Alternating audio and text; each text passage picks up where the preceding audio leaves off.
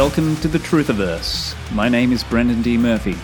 This is where we unleash truth and freedom with no holds barred, no fear, and no limits. Come and evolve beyond the matrix with me and thrive, not just survive. This is a realm of empowering, uncommon awareness. This is my Truthiverse.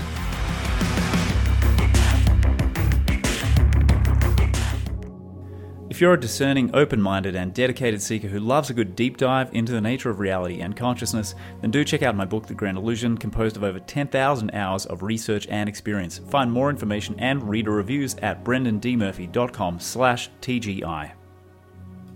All right, welcome to this episode of Truthiverse. This week I'm joined by my, old friend. She's not old, and I actually haven't known her for that long, but I think of her as an old friend because I feel like we've known each other for lifetimes. So Eileen Mikusic, who is a sound healer extraordinaire. She has written a couple of books now. The first one was Tuning with Biofield, which is highly recommended. And also a diverse, eclectic kind of a personality, a bit like myself. Eileen, welcome to the show. We haven't done an interview for a long time. Hi, Brendan. It's great to be here. I like that. Would you say a diverse personality like yourself? Well, we definitely have a lot of areas of research in common. I read your book, The Grand Illusion, back in 2012 when I was researching for Electric Body, Electric Health. And we chatted a bit there. Right? And I just remember that you were the second person that I ever tried a distance biofield tuning session on, because I'd done one on somebody in California and I wanted to know if it worked all the way to Australia too. And so you were an early guinea pig. And it did work. It was actually, I could feel it. I could feel the work on me. It was quite powerful. Yeah, it's pretty wild stuff. Like, I never thought that it was possible to do sound healing at a distance. You know, my practice is using tuning forks on and around the body. And people ask me for years, can you do this at a distance? And I thought it was the most ridiculous question ever. Like, this is sound waves on the body. Like, this is physics, people. I'm not doing it at a distance. And then when I was working on my master's thesis, this fellow by the name of Dr. Carl Merritt, who's he's kind of like us, you know, studies and knows about a lot of things. He helped me to edit my thesis, and he convinced me to try a distance session on him. And because I like experiments and because I really respected him, I was like, oh, okay, I'll give it a try. And I was completely blown away by the fact that I was able to tune into his energy, that I was able to read it, adjust it. We got on the phone afterwards and he said, I felt a state change. And I went through all my notes, because what I do in biofield tuning is I read the biofield like listening to an album of your life. And I'm able to hear and understand the language of vibration of your memories as they have been laid down in your electrical system.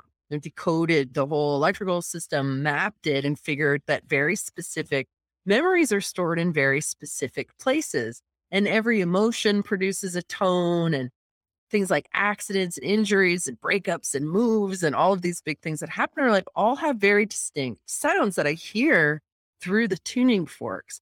And so I took notes and I read my notes to him, and he said it was all right. And so then I was like, oh my God, I can do this. Right. And you and I were chatting because I was working on my book, and I got so much out of your book, Brendan. I was so impressed that, you know, how old were you when you wrote The Grand Illusion? Were you like 27 or 28? I was published when I was 29. Yeah. So I just was so astonished that you could be so young and have like put together so much information. And it was really timely for me to read because it helped to inform what I was sharing in my first book. I noticed that you didn't know the title of my second one. Sorry, you go. I don't have it handy, but it's called Electric Body, Electric Health. And it's basically that I came to see as I was bouncing sound off of our human bodies that we have an electrical system that we never learn about, that nobody tells us about. And that anything that has an electric current running through it has a magnetic field around it. The human body is no exception. So they've been telling us that things like human energy fields and aura are pseudoscientific nonsense, but it's really just basic laws of physics that are happening. You know, we absolutely have a magnetic field. And so this journey of discovery of our body's electrical system and how our electrical system is connected to all of the natural electricity in the environment. We breathe in electricity. The earth has a charge. The atmosphere has a charge. We have a charge. And it's all electric. And we don't learn about that at all. It's really actually very hidden from us.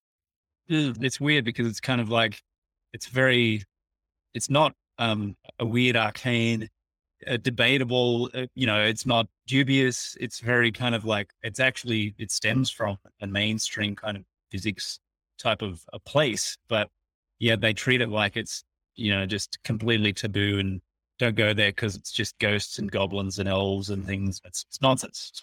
It's nonsense. Yeah. That's funny that you said taboo. When I was working on my book, my sons were younger and I had a group of young teenage boys over one day. And I said, when I say energy medicine to you, what does that make you think of? And one of the kids immediately responded, taboo. I thought it was so interesting that you're so programmed at a young age that sort of thing is pseudoscientific nonsense. And that's really been programmed very heavily into people. And what my work has been is to kind of demystify it, is to look at it and go, anything that has an electric current flowing through it, which our body definitely does. We have a north and south pole, has a magnetic field around it. Magnetic fields guide and inform electric currents. So I'm using tuning forks like a magnet and a mirror and a metronome in the magnetic field to shift the way that electricity is flowing through the body. Why is that important? Well, we all know that inflammation is one of the roots of disease. And what is inflammation but a jam up in your electrical system? It's basically like a traffic jam of too much electrical current in one area. So it gets hot. and anytime you have an excess in one area, you have a deficiency in another. And so you end up with this out of balance resource in your body. And what we do with tuning forks is we come in and we comb through, got a tuning fork here. We comb through the magnetic field and we can find areas where there's congestion, both in the electric current in the body and it's in the magnetic field as well. And so tuning fork acts kind of like a magnet. I find these areas where the charge is all bunched up and then click into them. It's like called click, drag, and drop. And I actually manipulate the magnetic field so that it comes into balance and then the electricity in the body follows that. So we're able to get people out of pain, for example. Pain is sometimes a consequence of just too much voltage through the wires. And so we find where that is in the field and we adjust it. And it's very simple. These are all just principles that we already know and understand in basic science. So it almost seems ridiculous to me at this point that they have gotten a lot away so long with dismissing it as pseudoscience. Mm-hmm. Because once you get it, even in Reiki, they're like, oh, we don't know how it works. But electricity moves from areas of greater concentration to areas of lesser concentration. So if you're not feeling very good, Brendan, and I'm feeling pretty good, I can put my hands on you and electricity is going to flow into you. It's not mysterious. It's, it's just kind of how life works. And this idea that, basically the word chi is the same thing as electricity. So when we're talking about chi and life force and energy moving through your body, it's electric current. It's a magnetic field. Like, I think that there's an understanding in the East of the more subtle aspects of it. Whereas, we kind of completely ignore magnetic fields in our culture. But I think it's just from conditioning. It's really because the pharmaceutical companies have taken over education, especially in medicine. And that's just the way people are programmed to look. But they knew that our bodies were electric. In the early 1900s, you could buy devices for electric health out of the Sears catalog. So there was an understanding of the electrical nature of life, especially when electricity was really being explored and developed. But it's just been put away. Like that was closed, and then it's been sort of demonized or made taboo, so people just don't even go there. when in reality, it's very logical and very simple and very easily explained. Yeah. Yeah. And you're right about the way the education system's been. Well, I mean, I was going to say hijacked, but really it was created by the Rockefeller money and these types of people who just wanted to sell their products. And that requires the institutionalization of a certain kind of paradigm that has to block out all this other information and just focus, really put the blinkers on, just focus on, germs and this kind of nonsense and chemical imbalances, which just happen. We don't know why, but, take your pills and shut up kind of thing. Yeah. Yeah. Yeah, exactly. Chemical imbalances. So, here's just an example of how we look at things differently through this lens of thinking electrically as opposed to thinking chemically. So if somebody is bipolar, they claim that you have a chemical imbalance, even though there's no actual test to determine if your chemicals are out of balance and by what degree and what ones are out of balance, just chemical imbalance. And so you need medication to get your chemistry in order. What I have found listening to the rhythms and the flows and the patterns, the music of the bodies of people who are bipolar is that their system is expressing high, fast rhythms and low, heavy rhythms and tones. And they're completely missing their mid-range of expression. And so their only inner experience is the manic or the high or and they're just lacking exposure to and resonance with and expression of this more balanced part of themselves. So the way that I use tuning forks, I kind of touched on this earlier, a tuning fork produces a steady, coherent rhythm. So it acts like a metronome. It produces a steady, clear tone. So it acts like a tonal, I don't know what the best way to describe this is, something for the body to match its pitch against, right? It's kind of like a mirror. And it produces, and it becomes like a magnet too when it's vibrating. So what I find, I'll find an area where something high and fast is going on. But what's amazing about our human bodies is just like you heal a cut, right? Without having to do any intervention or visualize your cut healing, the body just goes about fixing it. So, especially if it has the right input to help it. So when the body hears and feels itself off rhythm or out of tune, it will immediately start to correct itself. It will use that input, that reflection to correct itself. It's just like looking in the mirror and seeing you have a poppy seed in your teeth, right? What do you do when that happens? You're right. You take it out. You're muted. So you take it out. You do it automatically. You don't think about it. So the body, when it hears itself wrong, it fixes itself. It's got that input. It's like, wow, I want to be in order. I want to be groomed. I want to be in harmony. I want to be coherent. That's what we're designed to be. So I'm able to help the body to slow down and tone down that high, fast expression. And I'm able to help the body lift up and speed up whatever's too slow and too heavy. And then strengthen those mid-range tones so that the person has an inner experience of themselves as more tonally balanced. And it's very simple. It's not a lifelong condition. You're basically just an instrument that's out of tune. And you can be tuned up pretty easily. I mean, we've remedied things like bipolar and depression and anxiety in as few as 3 sessions. Yeah. But yeah, it's so elegant. I like that it's so elegant. You don't need to mystify it or bamboozle people and make them, give yourself a God complex and make people kind of, oh, what's she doing to me? It's all incomprehensible. Wow, it's amazing. It's so clear. You make it so understandable. It's really very simple. It's actually very simple. I mean, health is actually a pretty simple thing. Brendan, you play the guitar. You've got a couple guitars there.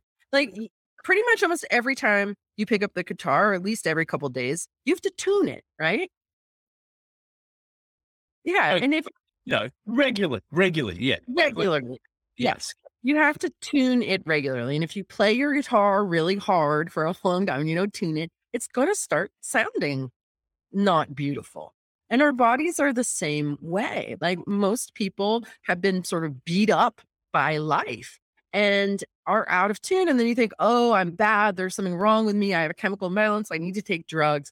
But you're really just not in tune. And you can be tuned. And sometimes people are like, oh, I just want to be tuned once and have that fix all of my problems. That's like saying in the 7 years I own my car, I'm going to bring it in for one tune-up. Yeah. One oil change, right?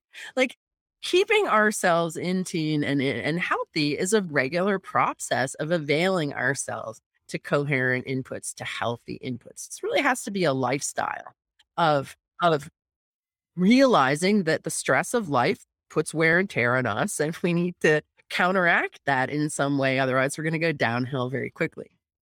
Yeah. So when people look, short of having like a session, say with you, which you're probably not going to be able to do every day, or a practitioner who does your method. I mean, what is your suggestion to people if they want to, retune themselves and harmonize themselves? Is it like listening to some nice meditation music, pick up your guitar, play a song you like? What kind of suggestions do you give people? Well, there's so many, right? I mean, there's so many ways to do it. The simplest one, honestly, is just by watching what we say and the tone that we use when we say it, because our word is so creative. And a lot of people use the power of their word to put spells on themselves, to hex themselves without even realizing that they're doing it. I remember I had a woman come to one of my classes and during check-in, she said, I have Hashimoto's disease. And I was like, wait a minute, stop right there. I was like, who is Hashimoto and why do you have his disease? Like, what are you even saying here? You are using the power of your word to speak into being that you have this mysterious disorder.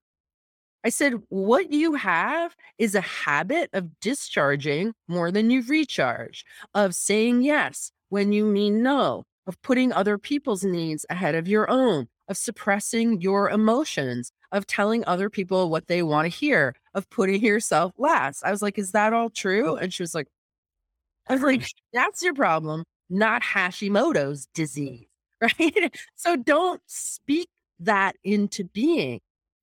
Speak into being what you want to be. I am healthy and strong. I am getting healthier every day. I am naturally attracted to things in my environment that support my health and well-being. I feel great. I am happy. When we sit around saying, oh, I am this and I had that and woe with me and self-pity, then you're creating that. So simple, free, easy. A lot of people get very caught up. This has been the pattern over the last years that I've seen. Like, I want to get healthy. I got to clean up my diet. I got to eat clean. I got to be super careful about what's going into my mouth. I'm drinking all the celery juice, but then I'm telling my friends I have Hashimoto's disease. And, with kind of a disconnect. And what I've found, I think it is important to eat pretty well, but I don't think that that's the salvation. I don't think you can save yourself through a clean diet alone. That you have to also speak your health into being, to empower yourself with your own words and even with the tones that you use and the way that you express. A lot of people spend a lot of energy fighting and arguing or saying things and not feeling heard, which is a huge waste of energy, and it throws the thyroid out of bounds. Conversely, people can just stuff everything. An emotion starts to arise, anger, they stuff it back down. I was just speaking with a friend just a little while ago, and she was saying that she had irritable bowel syndrome. And I was like, oh, I know what causes that. She's like, what? And then being irritated with all the idiots around you. I'm not like that. I was like, not externally, but what is really going on internally when you're dealing with all of it? Because she's one of those people, and like her relatives and her friends and her neighbors, and everybody's having stress and having problems. She's actually pretty good, but she's surrounded by people who are making bad choices. And on a certain level, she's really pissed off that they are all influencing her in this way, but she's nice and patient, da da da. Meanwhile, her gut is in an uproar. And when I pointed it out to her, she's like, oh my God, you're right. So a lot of these things that we have, like Crohn's disease, well, pretty much everybody I've ever worked on with Crohn's disease has a vicious inner critic. They're basically like eating themselves alive with acidic dialogue and sentiment towards themselves. And it shows up in the gut. I mean, pretty much any disorder that people have, pain, upset, da, da, da, it's all some kind of misunderstanding and mismanagement of their own human body. Mhm. And a lot of it is because we've taken away this acoustic, electrical, flowing blueprint aspect of ourselves. And if we fix things in there, um, then it can be easier. I know it's honestly a lot easier. In my experience, electric health is a lot easier than chemical health. If your pH is low, right? Oh, I got low pH and I'm becoming acidic and disease is setting in. Like, what are your options for raising your pH? I mean, most of the time it's dietary. And Or drink ionized water. That's about it. yeah, it's like what you put in your mouth, right? And honestly, I'm one of those people, I don't really like vegetables and I don't eat very many. And I seem to survive fine without, so I'm not going to raise my pH sitting around eating piles of kale and spinach. It's just not going to happen. So, but if you switch it from thinking about raising your pH to raising your voltage, and this is the exact same thing. If you think of your body like a battery, so on a scale of 1 to 100, where's your battery meter at right now? Where's your battery meter at right now? And usually when I ask people that question, they continue and they ask themselves and they come out with a number. So did you come out with a number, Brendan? Where are you at today? Oh, about 35. Well, I'm glad you're here, right? You're getting over being sick. So your voltage is low. But when, this is a pretty significant thing because when 35 is low, it is low. Like a lot of people come in between 60 and 80. But think about this. If you have a business and you have 100 employees, like a manufacturing business, and only 35 of them are showing up to work, or even 65 of them are showing up to work, you're not like things are not optimized at all, right? A lot isn't getting done. What is getting done, people are stressed and strained and kind of going under because there isn't enough support. Whereas if you've got 90 to 100 people showing up every day, everything is flowing exactly the way that it's supposed to. And our body is no different. So if you are continually running at 60 to 65%, I will tell you that you feel as if you have a lot more potential and you're not accessing it. I think a lot of people feel that way. Like, I know I have all this potential. It's electric potential. It's electric potential. And a lot of it is caught up actually in tension in the body. And it's this tension or this restriction that creates inflammation. So it comes from holding ourselves back. So what else can we do to raise our voltage? So I've observed that people who have things like fibromyalgia or chronic fatigue have a persistent habit of holding themselves back, especially the fibromyalgia people. It takes a lot of energy to hold ourselves back, right? So they're not speaking their truth. They're not advocating for their needs. They're not just being authentic and free. Probably because it wasn't safe to be that way, right? It's not your fault if you have any of these things going on. So much of what we end up is a response to our inputs, our environment, our ancestors. Don't let anybody ever guilt you out or say that it's your fault that you're sick in some way.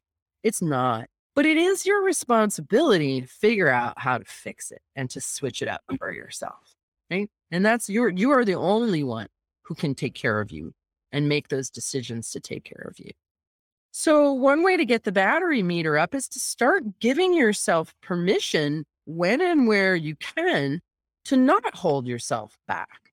And here's the thing. I think sometimes people hear this speak your truth and equate it with like going off, like, and maybe being offensive. And I just want to volunteer that it doesn't have to be true at all, that you can speak with the truth of who you are, where you're at, what you're feeling, what your experience is in that moment. And you can be yin, you can be soft, you can be respectful, you can be kind, you can be loving. You don't have to be offensive. Mm. I've heard so many people, the fibro people always say, well, I don't like confrontation. And I'm like, that's a story. It doesn't have to be confrontation. It can be just a very gentle sharing of where you're at. And it doesn't have to be confrontational. There's this pattern that we see in the field that I call stuff and blow. And it's this tendency to like stuff it and stuff it and stuff it and stuff it and bite your lip and hold your tongue until you can't take it anymore. And then something sets you off and you're like, "Blah," and you just blow it all out all over somebody, which is inappropriate because, right, the degree of intensity you're coming out with isn't appropriate to whatever happened. So they give you pushback. They're like, hey, that's not okay that you're exploding on me. So then you go back to stuffing. And I watched my mom do that. My mom was a stuffer blower. And it's very scary when people blow. It's a violent thing to be around. And then you equate me expressing my truth with confrontation that's uncomfortable and me getting shut down. Whereas if just all along you had been gently advocating for yourself and successfully, diplomatically, navigating the truth of who you are and what your needs are, a big thing that stops people from doing that is self-worth.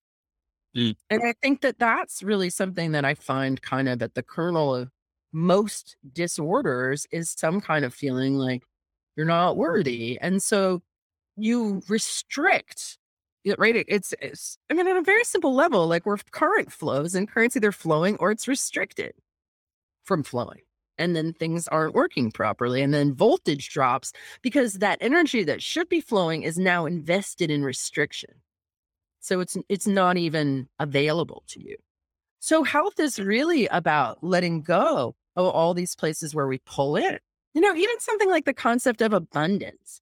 A lot of people derail themselves. Like if you have to sit down and write a big check, oh, geez, the brakes went on my car and now I got to, how is it that my car seems to be connected to my bank account, and whenever I have a little extra money in my account, my car needs a repair in that exact amount, right? And so many people who live kind of week to week have that kind of experience. So you got to sit down, you got to write a big check. And what's the feeling that you're feeling when you're doing that? And it's usually, right? Yep. And what did that do? That immediately restricts flow. And immediately restricts flow. Abundance is a feeling. It's just a feeling of being in flow and being connected, right? All of our abundance comes from our connections, our abundance of breath and food and life. And, it's all in our connections and our interaction and our flow with our environment. And we've been programmed into this sort of disconnection from that and then restriction. And we've all been turned into isolated, restricted units operating in our own silos, feeling powerless and weak and disconnected. Where in reality, we're not that. And we have the potential for so much more. And that's all been hidden, right? The whole thing about plasma as a state of matter, I only learned about solid, liquid, and gas. I never learned that there is a fourth state of matter called plasma that was about the flow of electric current and that like 99.999% of the universe was made of it. It was just hidden from my awareness. I never learned that my body was electrical. I never learned that when I'm breathing in oxygen, I'm breathing in electricity because the oxygen molecule has free electrons in it. And those electrons are what bind electromagnetically to the hemoglobin in our blood. And then it's those electrons, those packets of light and life and energy that get dropped off at our cells. Now we're getting most of our life force through our breath. And if we're all restricted and locked down and have all these micro blocks in us, that oxygen, that electricity, that life force is not getting to our cells. This is where we get cancer. Where you might have some kind of emotion or some kind of experience, and you're like, oh, I'm not going there. So your breath isn't going there. Mm-hmm. And the body's like, wow, we're not getting any oxygen. We need to compensate for this, right?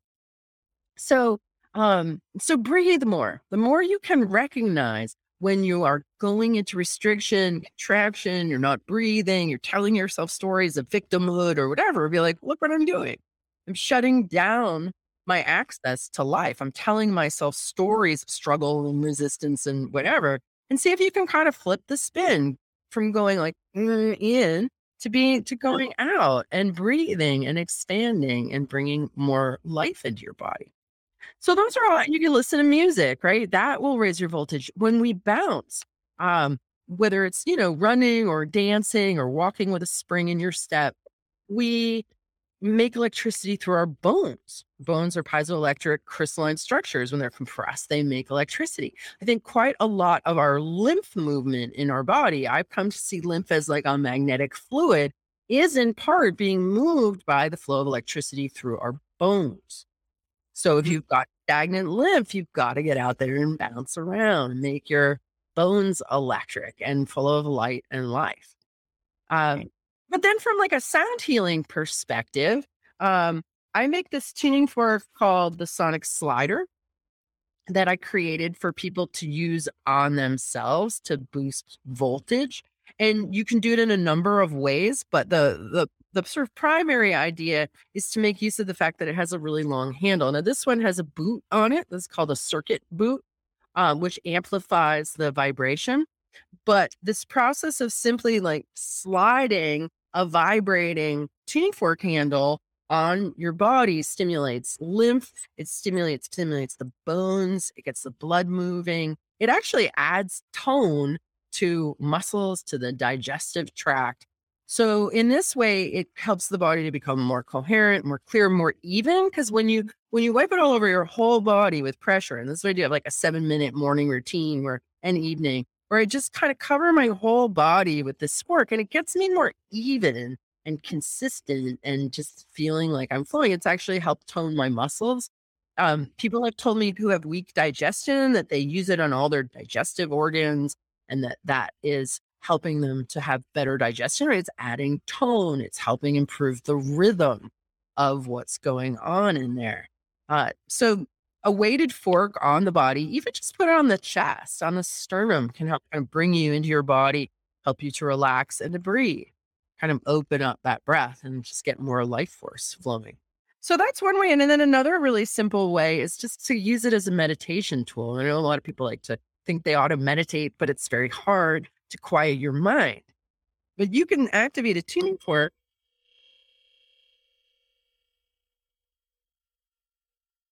and it immediately captures your attention.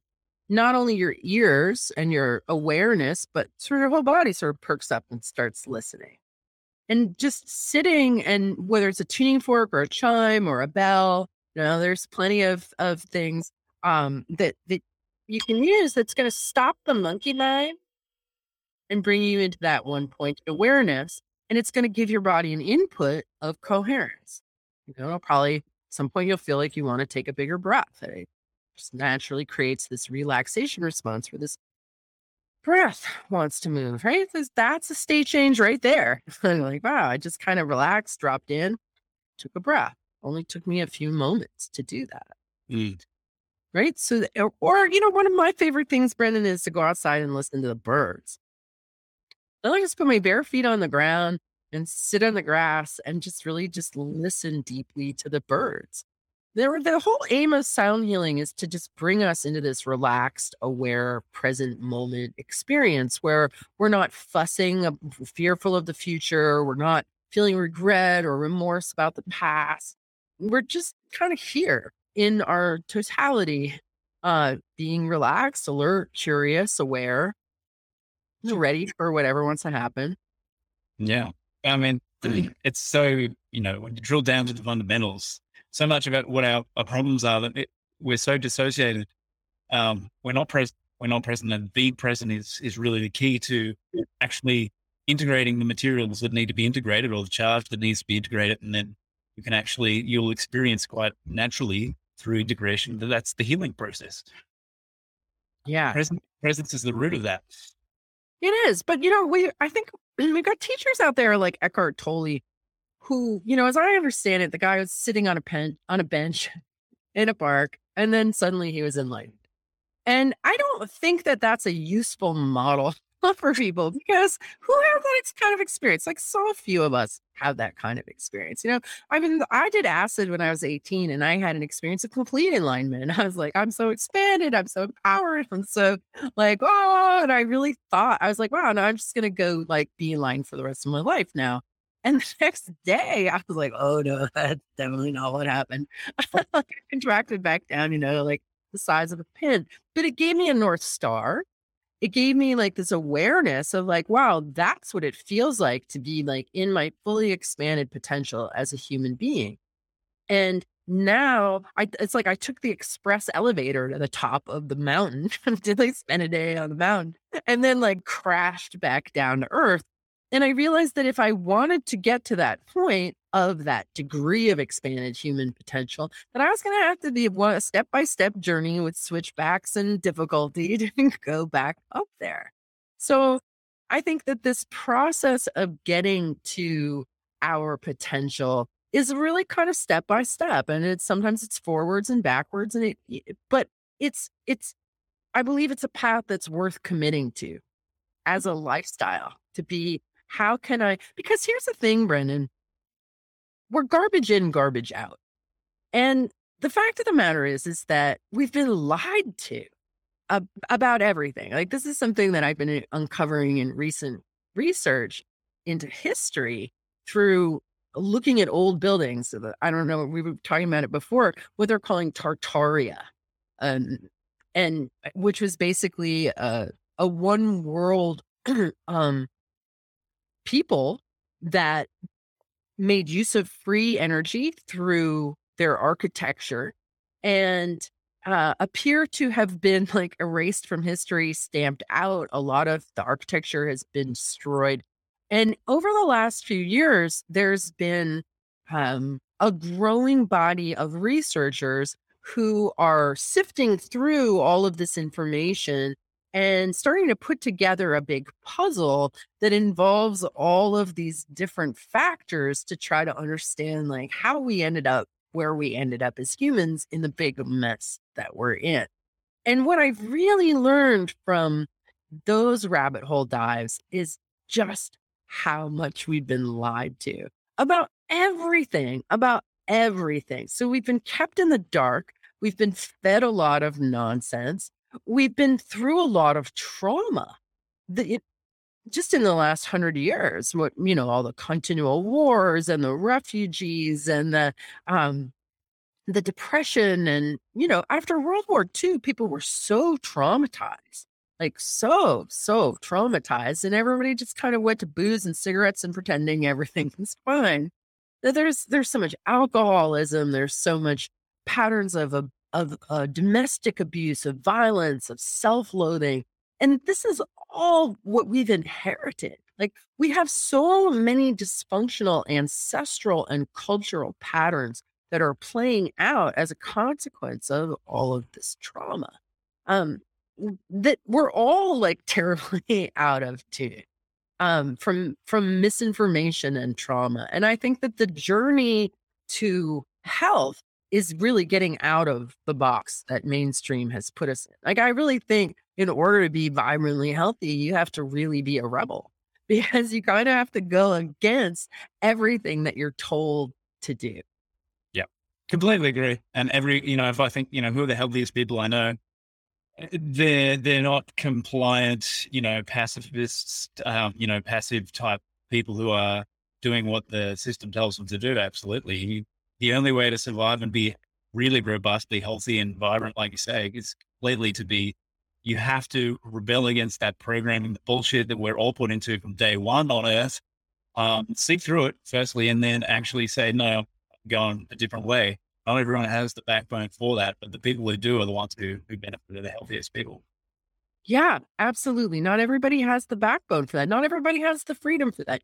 I'm very fortunate because I come from a long line sort of independent rebels and free thinkers. So I inherited a large degree of freedom. And because of that inheritance, because of where I popped out in the time-space continuum, I was given an advantage in that department where I have the the confidence and the comfort to say, no, no, I'm not going along with that. It doesn't make sense. It's not right. It doesn't feel good. And I don't agree. And I can stand in that kind of sovereign authority. That's a privilege that I have that that many people don't have. Like, it doesn't even occur to them. They haven't had that input. And I think that that's kind of the job of people like you and I who do have that natural advantage towards more freedom to help open up other people to that in themselves as well. Yeah, completely, completely. It's interesting, interesting choice of words to think of it as a privilege. In some ways it's more, it's something else, because you really kind of earn your stripes in the process of doing that. You got to grow your feathers and be toughened up along the way in order to be able to continue to stand in that. Particularly doing what we're doing, which is to do it publicly, which is welcoming. You open the floodgates for any idiot with a computer and a keyboard to give you a piece of his mind kind of thing.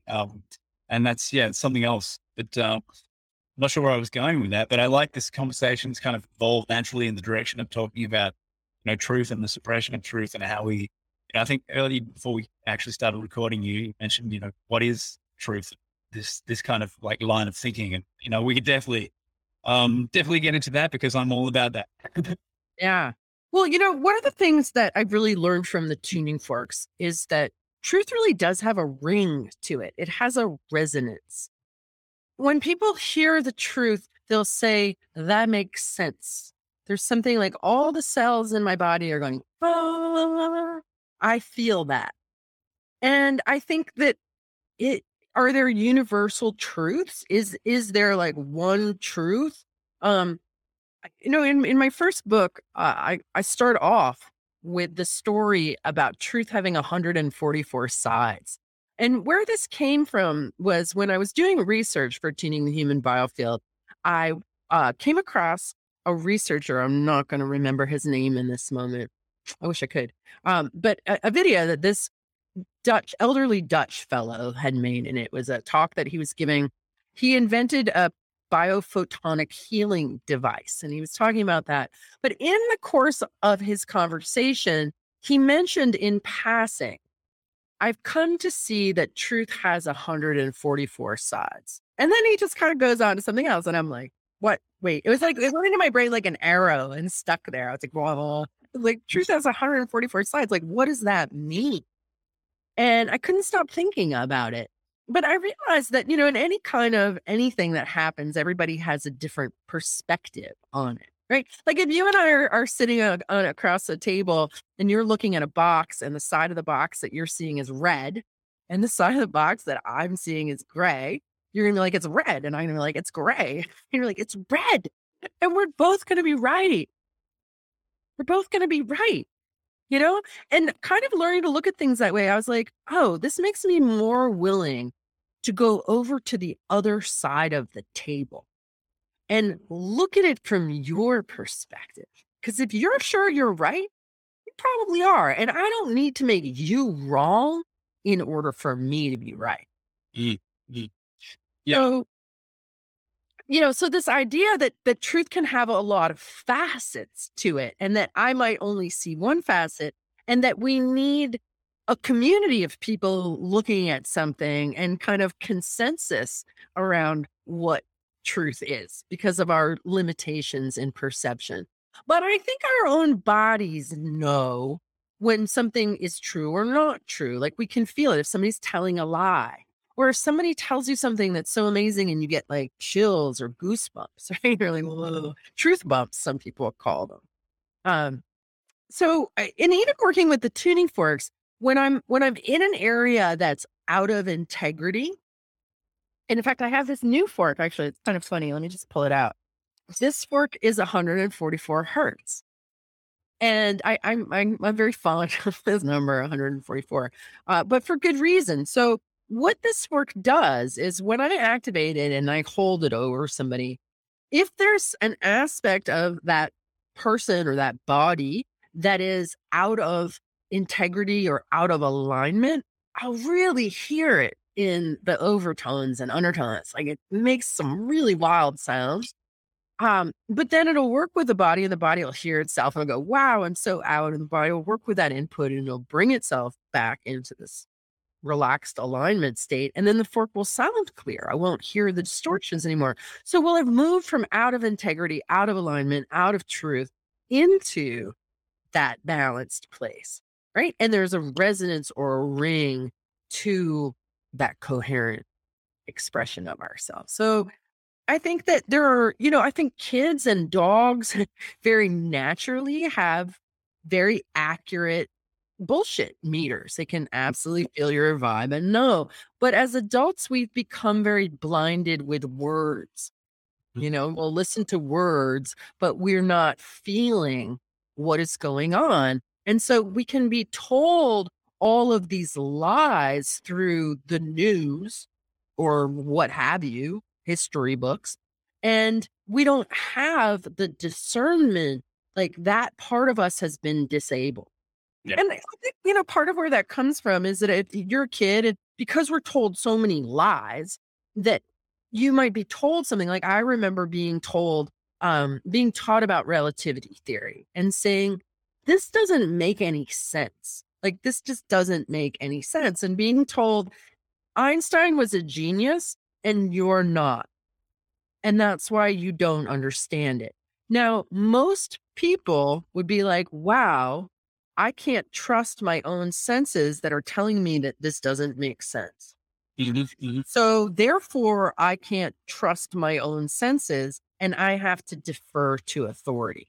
Right. So this is where I come back to this privilege or whatever, where I can be, where they would tell me that and I'd be like, well, I'm a genius too. And like, this doesn't make any sense. Like, I believe myself. I trust myself. And the fact this is not resonating, this is not landing, this is not simple or easy or logical. It's just insane. Right? And most people don't have that ability to say, my gut feeling here is of more value to me in this moment than the BS that you're ladling onto me. Yeah. So, so we end up with a whole bunch of people who just override their own senses. And even things like chemical sense, our whole human existence is sort of drenched in chemical sense. And you go to the grocery store and 95% of the laundry detergent is scented. Yeah. When you sleep with Tide and Bounce in your pillow, those are endocrine disruptors. Like, that disrupts your whole system. So we're constantly exposed to toxins and pollutants in our environment of all kinds, chemical and electromagnetic, that disrupt our own senses and actually kind of numb us out so that we can't tune in to that truth meter. It has been voided due to all kinds of other inputs that are grosser or stronger than our own subtle inner meter. Yeah, completely. Yeah. And I think most people are kind of so toxic that it's kind of drowned out. And then, what you talked about, when you combine that with the fact that, we go through a schooling system that trains us to mindlessly repeat what authority figures tell us is reality so that we can get the good grades. And then, you go back in history and it's like, well, Amy brought something to my attention recently. It was from an ex-Christian who was talking about a very core part of the Christian dogma, which most Christians interpret in such a way as to force them to abandon their own internal discernment and internal guidance system in favor of the words in this book written by a God knows who, or they're told by God. But you get the point, like, they've abandoned their internal radar. And so we've got this like 2,000-year-old legacy. It goes at least, roughly 2 millennia back. And then we've got a systematic education system that then compresses and exacerbates it. And we've got an environment where there's 10,000 or more, artificial toxins floating around. It's not a recipe for great discernment and, intuitive, perception. Yeah.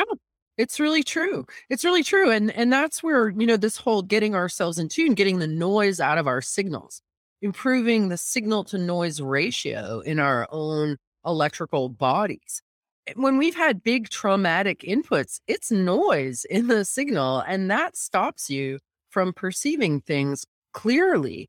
If you have been traumatized to the point where you have chronic anxiety, your whole field is jumping around in front of you. You're seeing life through this distorted lens of your own electrical system in an erratic motion. And when you're afraid, you're very much more easily controlled. You don't even know what to do. We recently completed a study where we had 15 volunteers each receive 3 1-hour biofield tuning sessions, one a week for 3 weeks.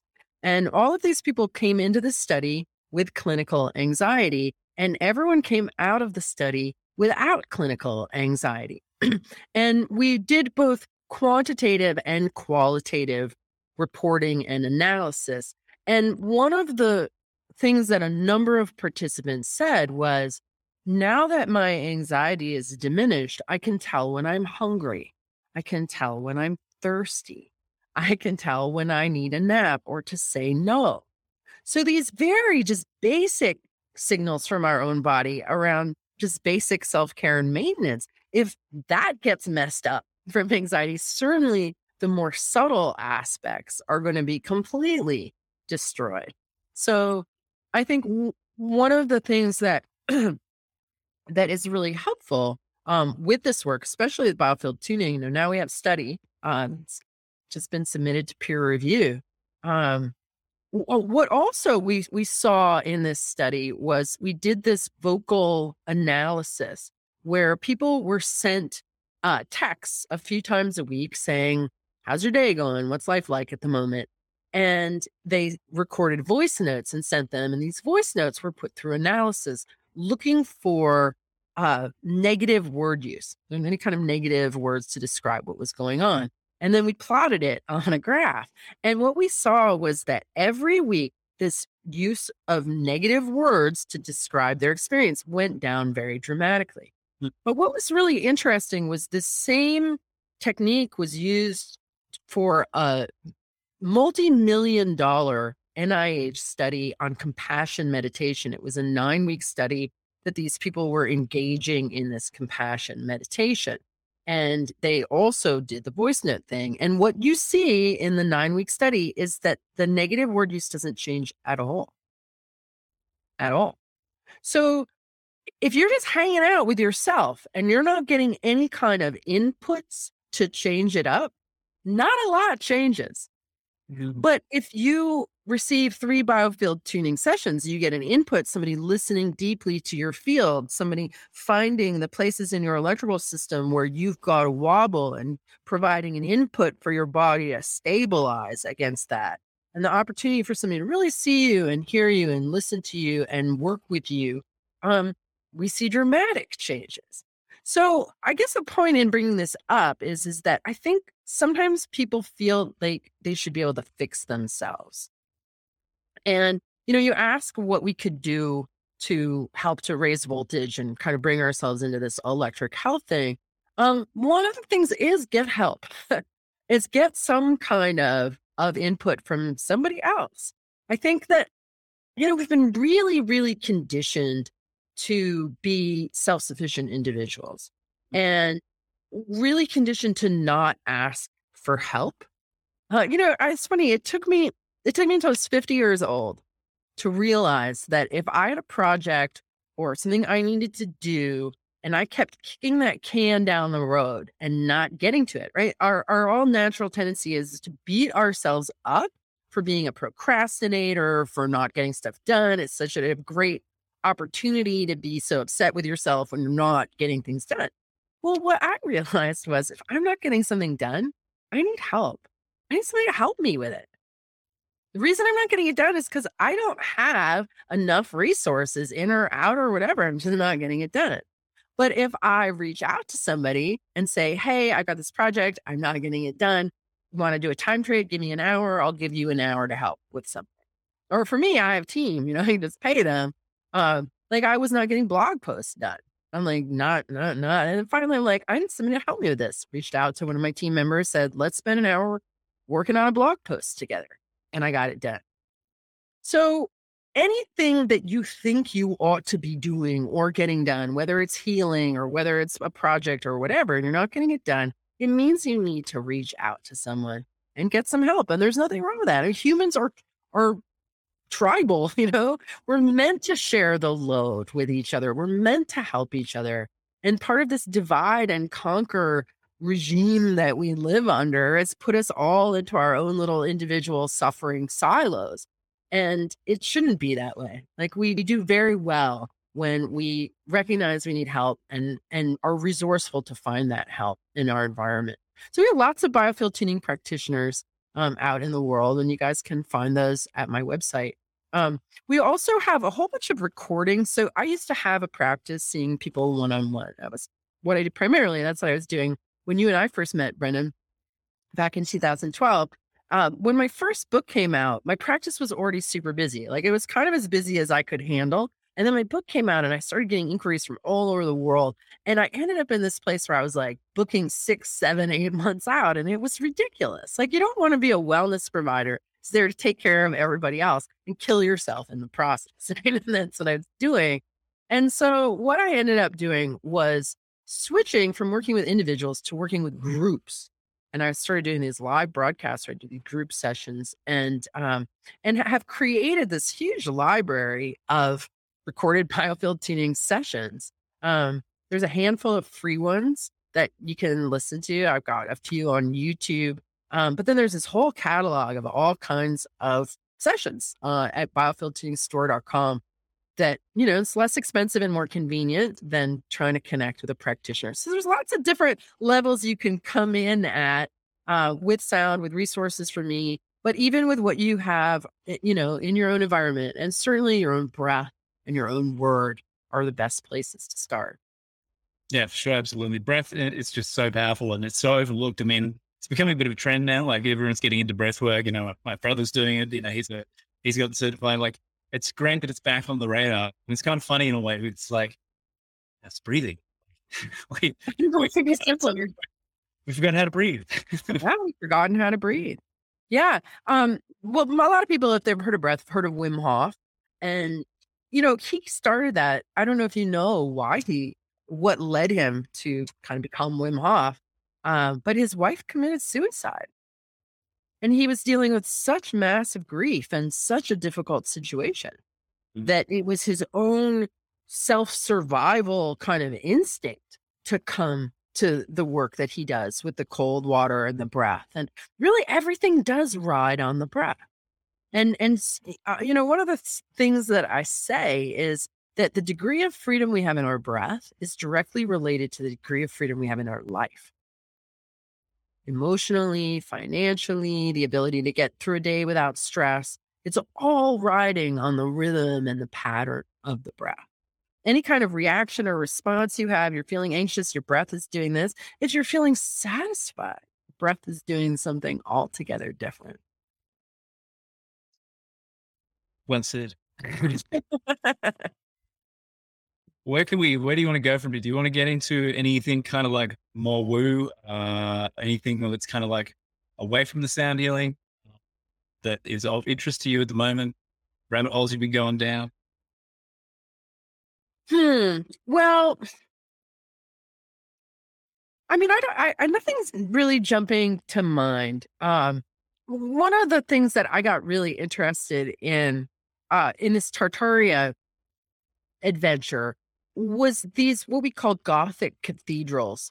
Allegedly, when these were constructed and being used, they were not created as temples of worship to a Christian god, but rather both power generators, in that with all of their different domes and towers, there's what they're calling antiquitech, which is the way that very specific architectural features were put into these buildings to turn them basically into antenna to harvest and make use of the ambient electromagnetic energy in our environment. Mm-hmm. So, but that they were also, through the use of these organs, these massive organs that they had, and also bells, that the building itself became an instrument of healing, that they didn't have stained glass in the windows, that the windows are actually cymatic patterns that when sound goes through them creates very specific tones and influences as a consequence of the sound going through the window. Or even the doors, like if you look at these doors that are set in to these doorways that have all of these layers, it's like kind of like coming out a speaker. So these buildings were keeping harmony in the environment. I came across a meme, and it was an image of all of these bells that had been destroyed, like hundreds and hundreds of them, and it said the bells and the organs kept the evil spirits away. Hmm. And then what happened was all of these bells, so many of these Madison bells are like, how do they even make all these bells? And some of them are extraordinarily large, were destroyed during World War I and World War II, and they were melted down and turned into munitions. So somehow the demons got in and what about destroying the bells, destroying this architecture, destroying our knowledge and our understanding of the mindset that gave rise to these incredible structures. It's all been erased. And even places like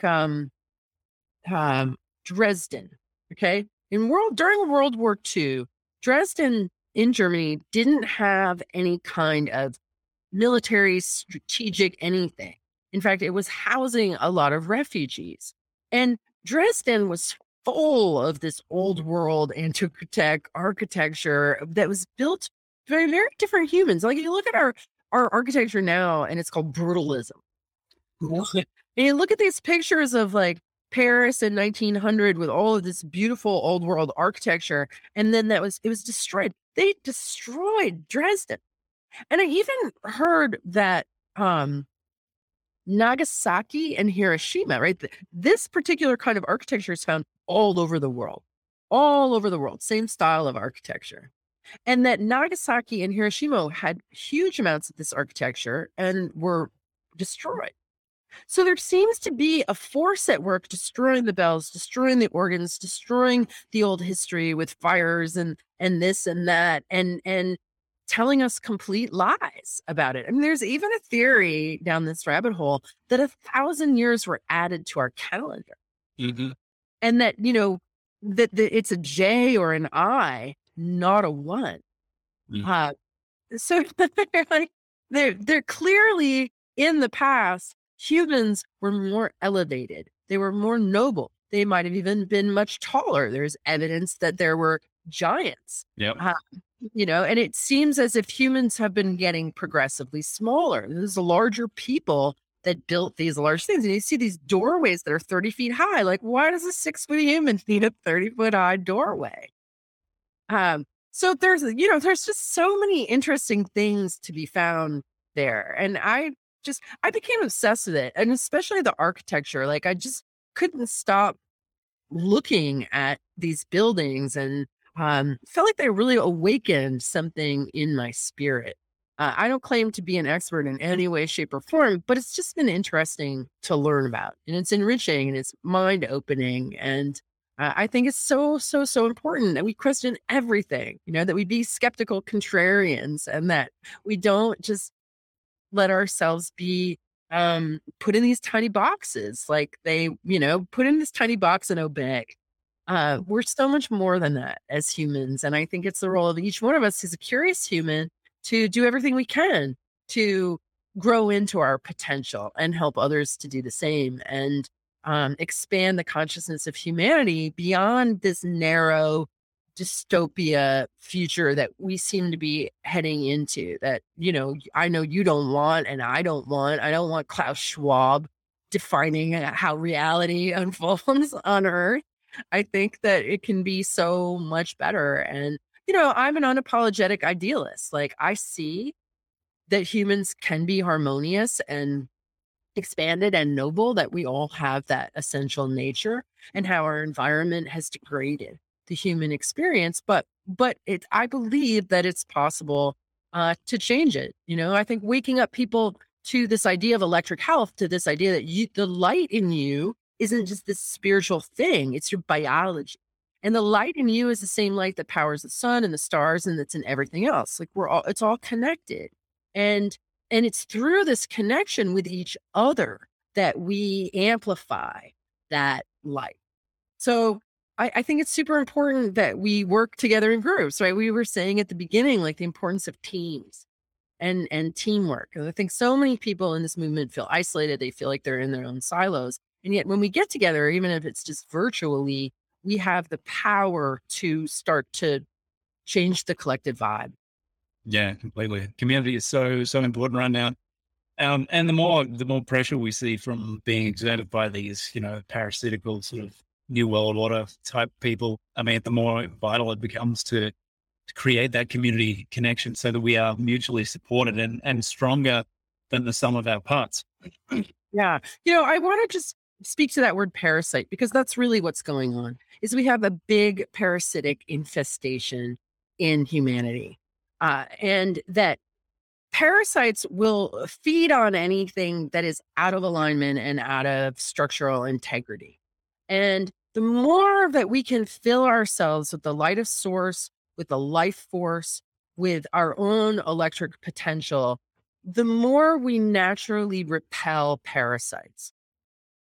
The reason why humanity is being fed on by parasites is because we are out of integrity, weak and misaligned, and that attracts them. Like a street dog who has had no love and no food and no brushing, and be covered with ticks and fleas and mange, right? And suffering from a lack of love. And so the more we bring love, the more we stay in our truth, the more we commit to integrity as individuals, we become less susceptible to parasitic attachment on every level. And so that is what is going to be required to throw off this parasite class that seeks to suck the life out of us, is stepping into our own power and potential through integrity and alignment. Yeah. And it seems to be conquering. We need to conquer that complex of, the lack of self-worth that's been driving us for so long that you mentioned earlier. I think the people who conquered the self-worth issue, even though it's a spectrum, if you start down that road and you start making progress on it, you become more immune to these types of parasites. You become capable of creating boundaries and saying, no, I'm not going to do this. This undermines my self-worth. This undermines my self-respect. This is out of alignment. You're asking me to be out of integrity. I'm not going to do it. So yeah, many layered things. And I found this to be quite an interesting chat. Do you have to go at this point? Yeah, I kind of winding down to can't really go on much more. I have another meeting in just a little bit, but we can always get together and talk again, Brendan, because when your battery is up higher, we can kind of, do a part 2. I would love to continue the conversation. Yeah, absolutely. Well, we'll get back on here and we'll just go wherever the wind takes us. But for now, Eileen, where are the places, best places for people to follow your work or, sample your work? Throw a few links out for us if you like. Sure. Okay. Well, I'm on YouTube. I have a bunch of videos on there. I'm on Facebook and Instagram. Just look up my name. Our websites are biofieldtuning.com and biofieldtuningstore.com. I've created a very professional grade, made in America, a very high quality line of tuning forks, both weighted forks used on the body and unweighted forks used in the field. We have a certification training program. So if you're hearing about this and something's wiggling inside of you saying, oh, I want to understand that more and do that, you can look into that. Like I said, we have hundreds of practitioners all over the world. There is a find a practitioner button on the page. You can go check that out. And then we also have a website called electrichealth.com. And actually at that website, I have dozens and dozens of both scholarly articles about the biofield, about sound healing studies, music studies. So if anybody's doing any academic research, I've compiled quite a lot of resources there for you. There's also a compilation of mainstream articles about the electric nature of life, that there's an awareness that's dawning about this. And so there's plenty of reading material there. So lots of, if you're a rabbit hole diver and this is a new topic, I've provided you with lots of juicy stuff to check out. Yeah, absolutely. Thank you for that. And I do recommend those sound healings. The time you worked on me, Arlene, remotely, I remember you worked on a bunch of stuff. My voice afterwards, like the next week, was just unbelievable. Like singing wise, it felt fantastic. So yeah, absolutely. Yeah, and I still do see clients every once in a while, but gotten kind of expensive. So if anybody's got fat pockets and wants to have a session with me, that might be possible. But there's so many other great practitioners out there. So lots of other resources to avail yourself to. Yeah. Awesome. Well, thank you, mate. It's been a long time coming, this little chat, and I've thoroughly enjoyed it. And I look forward to doing a part 2 with you at some point. Yeah, sounds great. Me too, Brendan. All right. Take care. Cheers, Arlene. Cheers. Chat soon. Do you ever wonder how to accelerate your growth, healing, and evolution without hard work, meditation, or spending thousands? Over my years as a conscious seeker, I've encountered one DNA activation and healing method that stands out above the rest and does just that. It's a uniquely potent evolutionary modality that helped me break out of feeling blocked and disconnected, allowing me to unfold more and more of my potential and true self, as well as deepening my spiritual connection, enhancing my energy levels, and more fully activating my body's healing mechanisms. It also remedied a major but little-known energetic blockage which most people have but don't even realize. Now this convenient transformational method forms the core of my Evolve Yourself course, which has helped hundreds of spiritually awake people to accelerate their growth and evolution with minimal effort or cost. Learn everything you need to know at evolveyourself.live.